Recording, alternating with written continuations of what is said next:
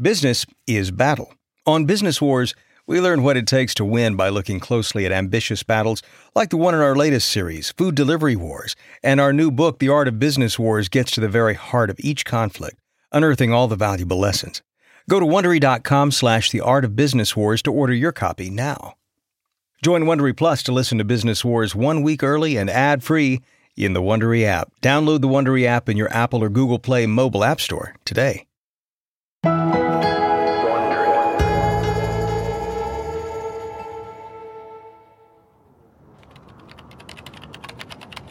December 2014, Chicago.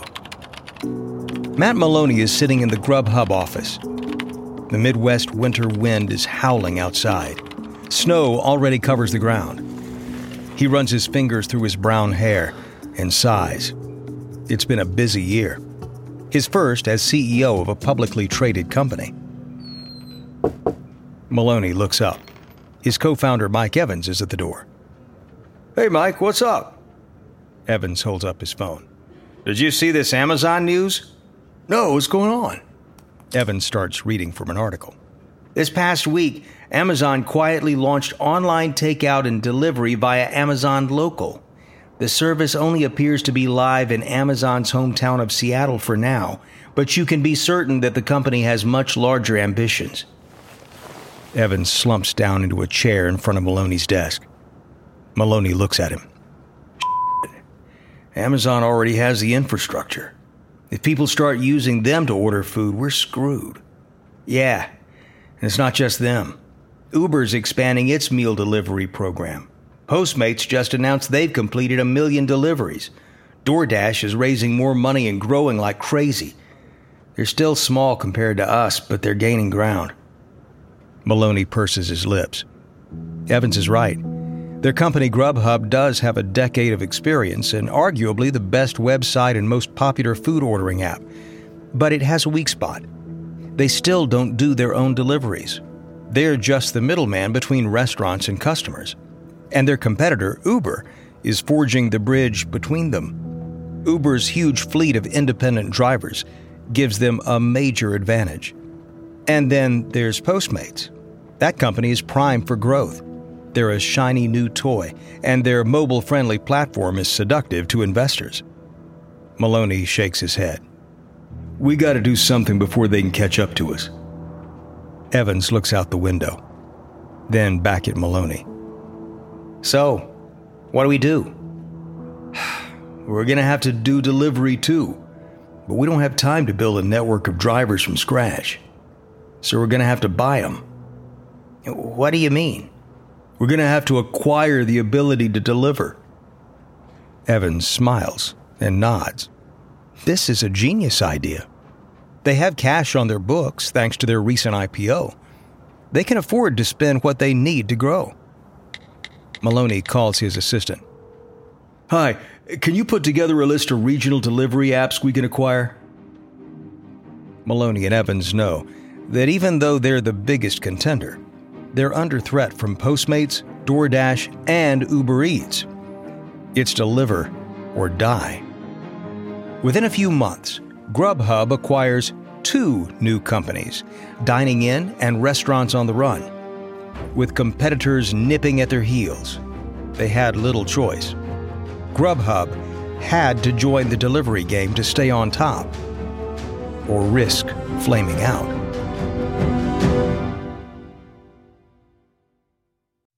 Enjoy a powerful business upgrade with Dell Technologies' Black Friday and July event. Get amazing savings with up to 50% off high-performance computers and tech built for business. And be able to take your office with you with Windows 10 Pro. Plus, get great offers on Dell servers, monitors, docks, and more, all with easy financing options through Dell Financial Services. Call 877-ASK-DELL. That's 877-ASK-DELL. And speak with a Dell Technologies advisor today. Louisiana's diverse landscapes include dense timber forests and seafood-rich coastlines. And every step along the way, you'll find a business environment that's strong, diverse, and ripe with opportunity. Need proof? Louisiana is where NASA and higher ed partners build rockets that will soon put the first women on the moon. It's also where the port system delivers the most domestic cargo in the U.S., and Louisiana is home to the best workforce development program in the country. See what Louisiana Economic Development can do for you. Visit OpportunityLouisiana.com today. From Wondery, I'm David Brown, and this is Business Wars.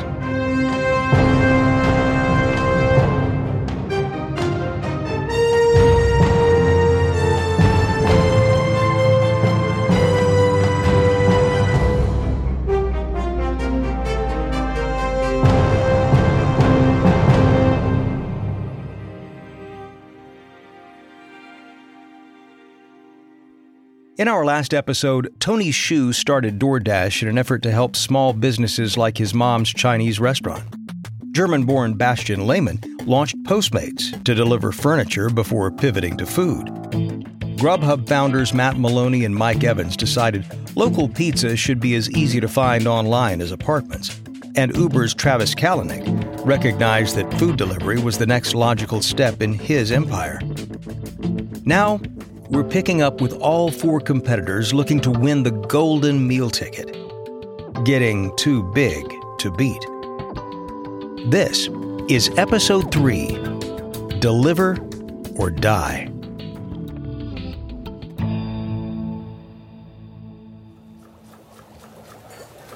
Spring 2015, a tiny Italian restaurant in New York City. It's a busy night in the kitchen, but the front of the restaurant is almost empty. That's because the restaurant owner recently signed up with DoorDash. The company just launched in the city and it's been taking off. The owner sits at one of the empty tables, quietly doing his accounting for the month. Hi, I'm here to pick up a DoorDash order for Sarah. The restaurant owner hands over the bag and goes back to his numbers. But something isn't adding up. He looks down his glasses and squints at the bottom line. That can't be right. And then he realizes it's the DoorDash commission eating into his profit. DoorDash is charging a 20 to 25% commission fee on every single order. He starts to look closer.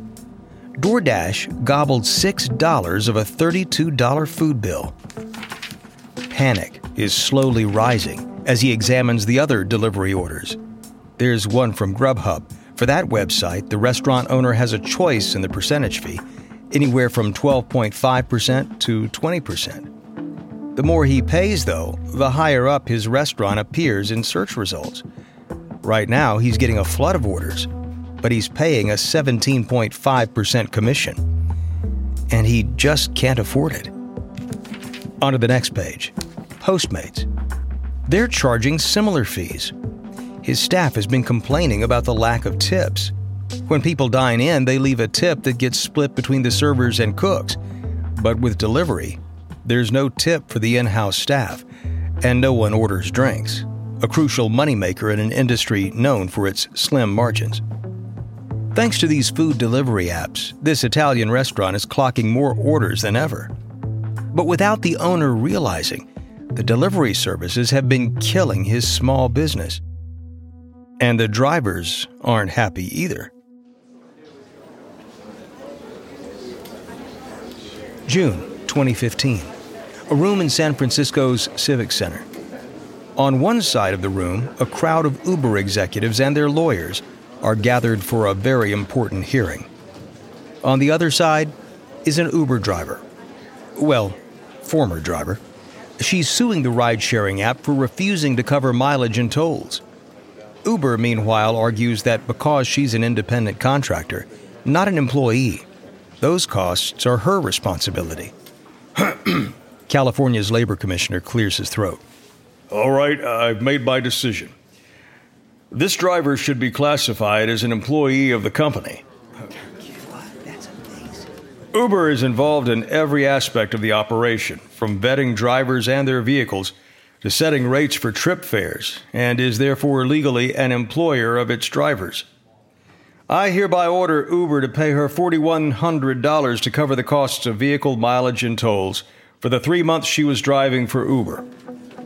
The Uber executives are aghast. This is bad. Very bad.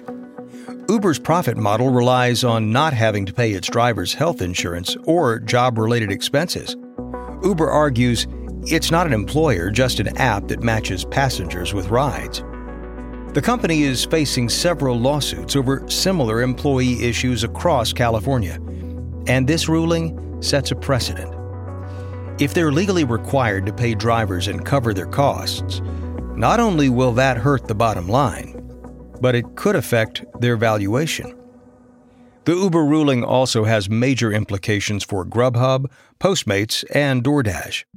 If they can't classify their drivers as contractors either, they're in trouble too, especially DoorDash. The other companies have recently benefited from the flood of venture capital in the past year and a half, which boosted their stock price.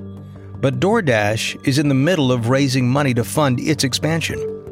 This ruling could make potential investors very nervous. DoorDash figures the best bet is to get out in front of this by closing a funding round as soon as possible.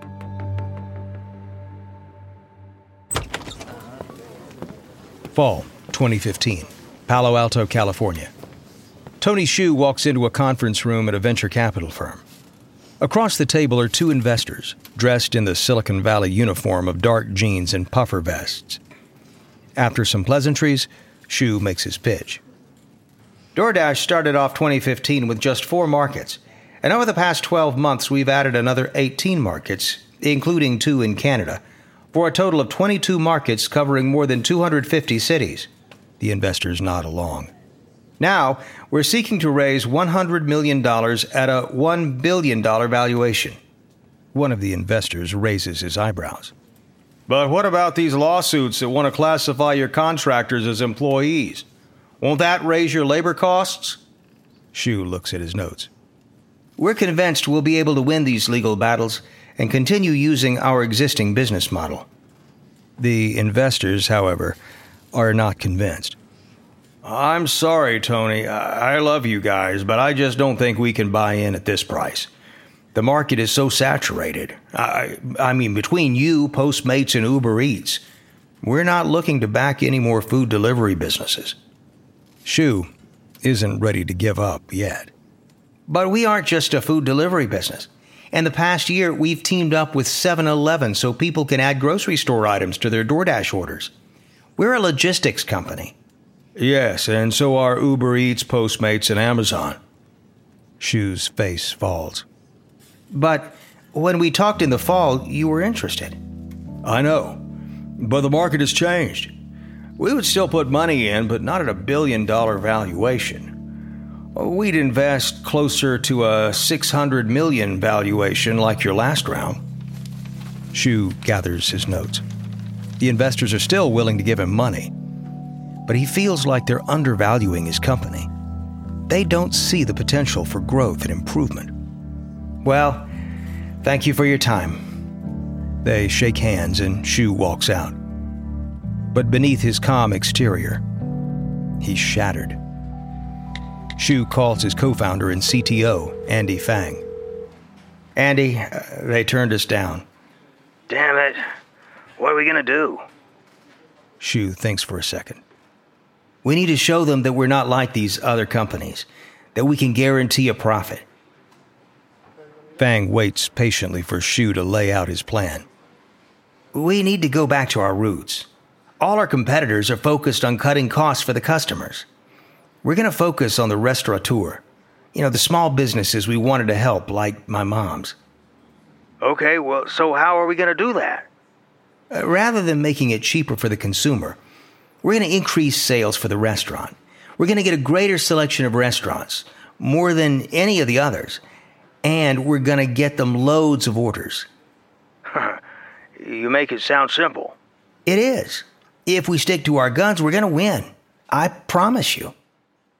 Fang isn't convinced, but he trusts Xu. A greater selection of restaurants could help attract more users and drive down costs. If they can do that, they can get investors back on board. But some of their tactics aren't exactly what you'd call above board. Late 2015, San Francisco. DoorDash headquarters. A meeting room is full of new Dashers, company jargon for delivery people. They're holding clipboards and signing papers. Some are already clutching the big red insulated bag they'll be using to transport food. The Dashers settle into their seats. On the screen in front of them, a training video starts playing. DoorDash, delightful delivery. Introduction to DoorDash. The video walks through the basics. What DoorDash does, how the DoorDash app works. Then the video talks about payment for drivers. DoorDash won't be paying for gas or any other car costs. That's on the driver. Next, the video explains there are partner restaurants, meaning restaurants DoorDash has contracts with, and non-partner restaurants. These are establishments where DoorDash doesn't have an established relationship, but drivers can still pick up orders. And then, the video lays out a protocol that raises some eyebrows. Do not use the word DoorDash in a non-partner restaurant. There's no need to mention DoorDash in these cases because not all the staff know that we don't have a relationship with the restaurant. Some of the Dashers take notes, others nod along. It seems innocent enough, but this instruction is pretty noteworthy. DoorDash has been coming under fire for listing restaurants on its website and app without permission. Many of the restaurants refused a DoorDash partnership because of the high fees. It's a tactic DoorDash shares with Postmates, which has been doing the same thing, and has also been taking heat from restaurants. Sometimes DoorDash and Postmates list items at a higher price than the restaurant's own menu, so angry restaurateurs demand Postmates and DoorDash remove them from their service. Fed up, In-N-Out even files a lawsuit against DoorDash, claiming that even after In-N-Out asked to be removed, DoorDash is still listing it on its app. While those services battle it out with restaurant owners, Grubhub continues its shopping spree. It buys a restaurant delivery service called Delivered Dish, making its delivery footprint even bigger. And that's a problem for DoorDash, because it's already working overtime to attract customers. And now, it's facing more competition than ever before. Los Angeles, March 1st, 2016. It's a brisk, sunny day on Fairfax Avenue. A driver in a black Prius pulls up to the familiar red building with white cursive letters that spell out the name of the popular deli, Canter's. It's lunchtime, and the line to order stretches to the door. But the driver skips the line and walks right up to the counter. Hi, I've got an Uber Eats order for Sarah. Coming right up. The woman behind the counter hands the driver a brown paper bag with a receipt stapled on the outside. He gets back in his car. His app gives him directions to Sarah's office down Beverly Boulevard, toward one of the many office blocks in Beverly Hills. As he approaches, Uber Eats alerts Sarah. She heads downstairs to the front door. Sarah? Thanks so much. Have a great day. The driver gets back in the car and looks at his Uber Eats app. Sarah paid a $4.99 delivery fee in addition to the cost of the sandwich. But then his eyes get to the tip line. He frowns. No tip? But she seemed so nice. He's not happy. He only gets paid for the distance between picking up the food and delivering it to Sarah. For that, he receives a few dollars flat payment plus a certain amount per mile. Canter's doesn't fare so well either. Uber takes a big bite, 25% of the deli's tab. Even though it might be a raw deal for the drivers, Uber's advertising makes it sound like a great opportunity for restaurants. Now that we're delivering with Uber Eats, our business has grown so much, and it's just like found business. To put it bluntly, they do real numbers. With just Uber Eats, we're probably doing about 100 deliveries a day. I couldn't ask for a more trustworthy partner. They got the logistics game on lock because we all use Ubers to get everywhere in the world now. A year ago, Uber started slowly with an option focused on selectivity, only offering a set menu from one restaurant at a time. But CEO Travis Kalanick quickly realized that Uber Eats had huge potential and directed his team to build out a separate app.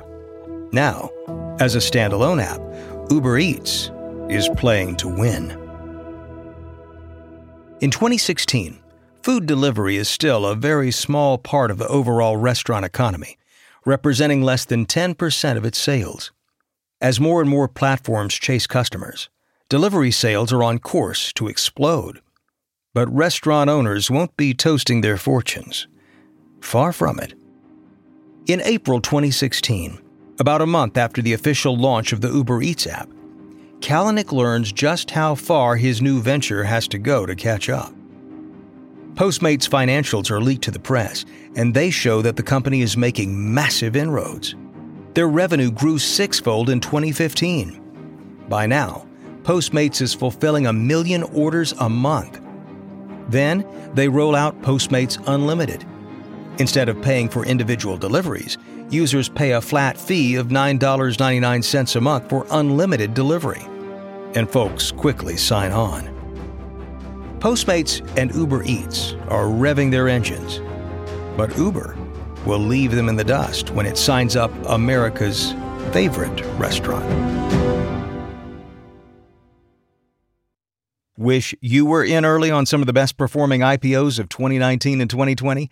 Our Crowd investors were. And now you can join them in what's next. With Our Crowd, accredited investors have access to invest directly, easily, and most importantly, early. Our Crowd investors have benefited from Our Crowd companies IPOing like Beyond Meat, or being bought by companies like Intel, Nike, Microsoft, and Oracle. Our Crowd's investment professionals leverage their extensive network to review some of the most promising private companies and startups in the world. They've already reviewed thousands of companies, invested hundreds of millions of dollars, closed investments in over 200 companies, and chosen dozens of companies that have made exits. Today, you can join Our Crowd's investment in Zippin, innovating the trillion-dollar retail industry with checkout-free technology. Already deployed by the world's largest food service company, Zippin is ahead of the game as the retail world adopts the safety and efficiency of contactless payments. You can get in early on Zippin and other unique opportunities at ourcrowd.com/BW. If you're interested in investing, you need to join Our Crowd. The Our Crowd account is free. Just go to ourcrowd.com/BW. Where's my order? Where's my order? Where's my order? Break free from customer support monotony. Welcome to Intercom for Customer Support, the business messenger that uses chatbots, shared inboxes, apps, and more. Intercom's business messenger resolves questions that can be answered automatically, so customer support feels less like Groundhog Day and more like help is on the way. Go to intercom.com/support to learn more about Intercom's business messenger for customer support.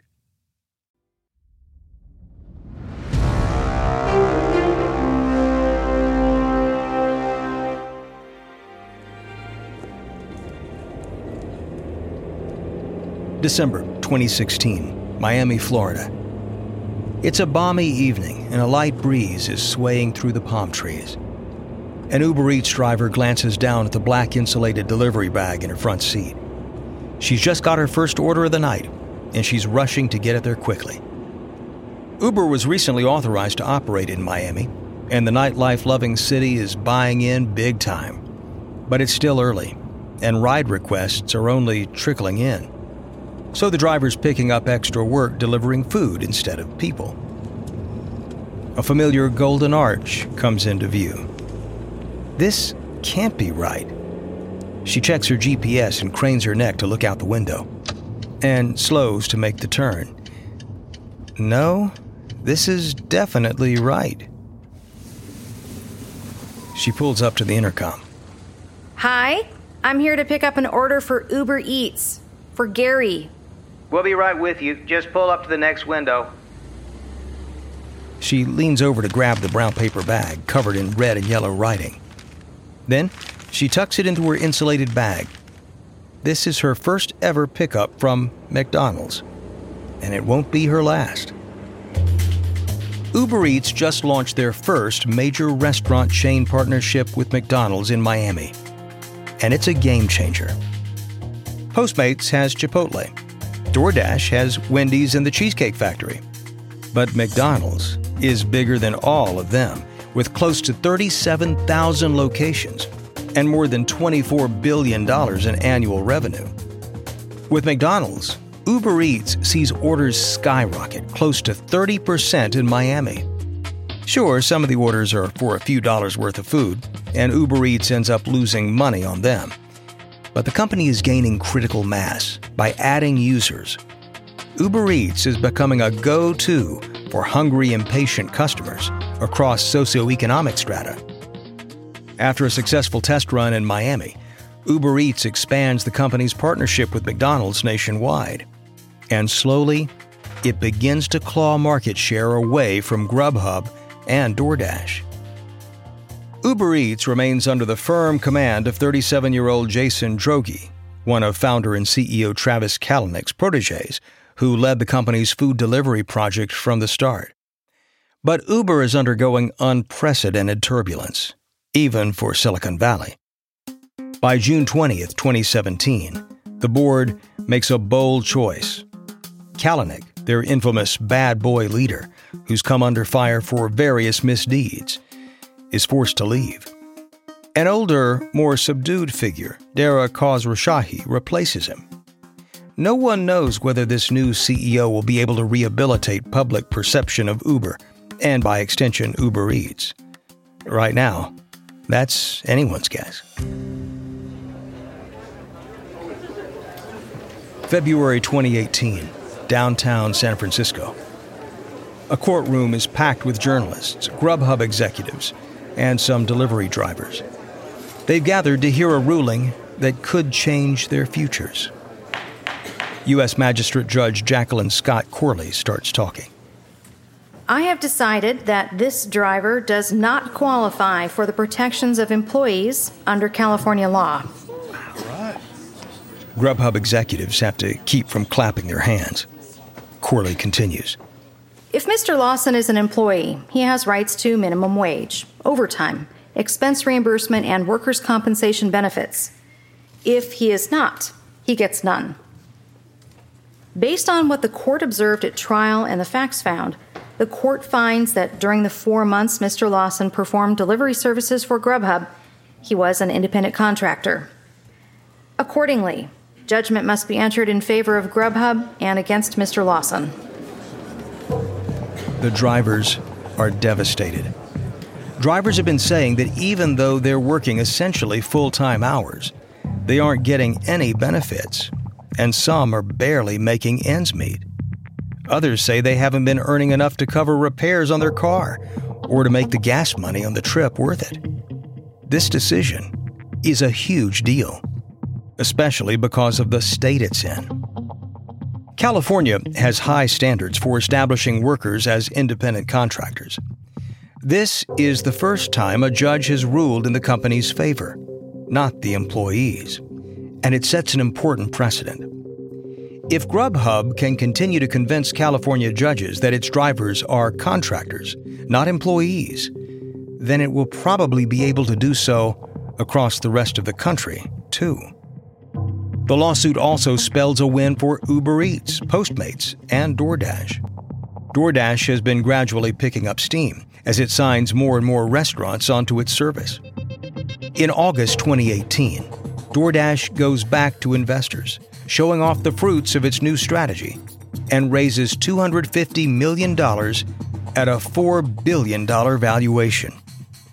It's proof of how successful Shu's model of prioritizing restaurants over customers has been. But DoorDash isn't the only one seeing gains. Postmates is on the rise, thanks to its celebrity fans.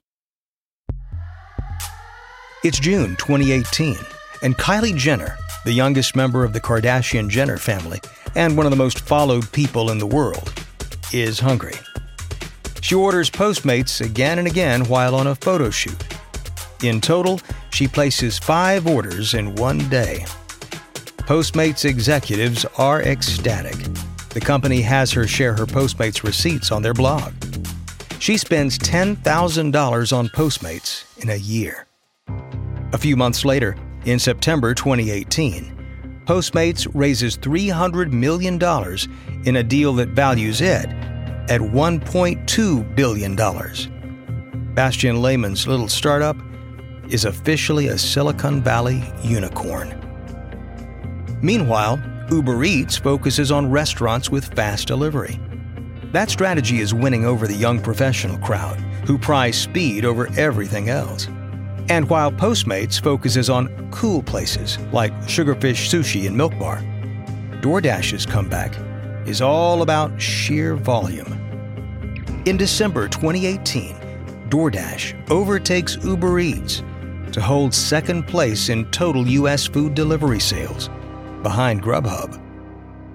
But DoorDash will struggle to hold on to market share when Uber Eats decides to buy its way to the top. On the next episode, the delivery apps consolidate in order to grow, but a major California proposition threatens the business model of all the companies.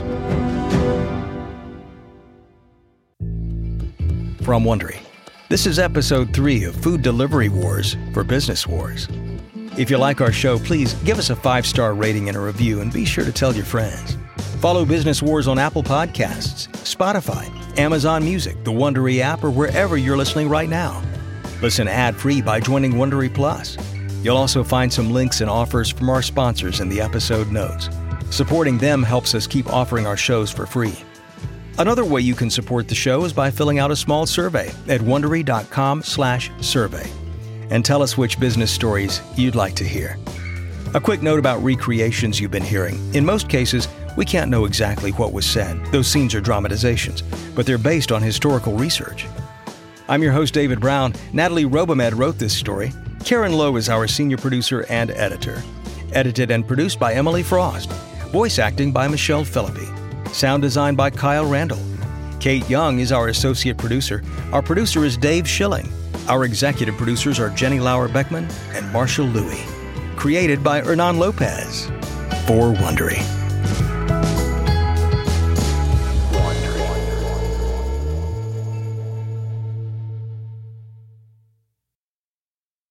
Hey, I'm Mike Corey, the host of Wondery's show, Against the Odds. In our next season, I'm telling an amazing true story about American sailors who wrecked their ship off the coast of Africa in 1815. They're captured by a nomadic tribe. To escape, they will need to cross the largest hot desert in the world to reach civilization. They will battle against blistering heat, inhumane conditions, hunger, and thirst. Their heroic fight to get home will have a much greater impact than just on their own lives. It will influence a future president and change the course of American history in ways that are still felt today. This is the true story of the men who made it, and it's one that you don't want to miss.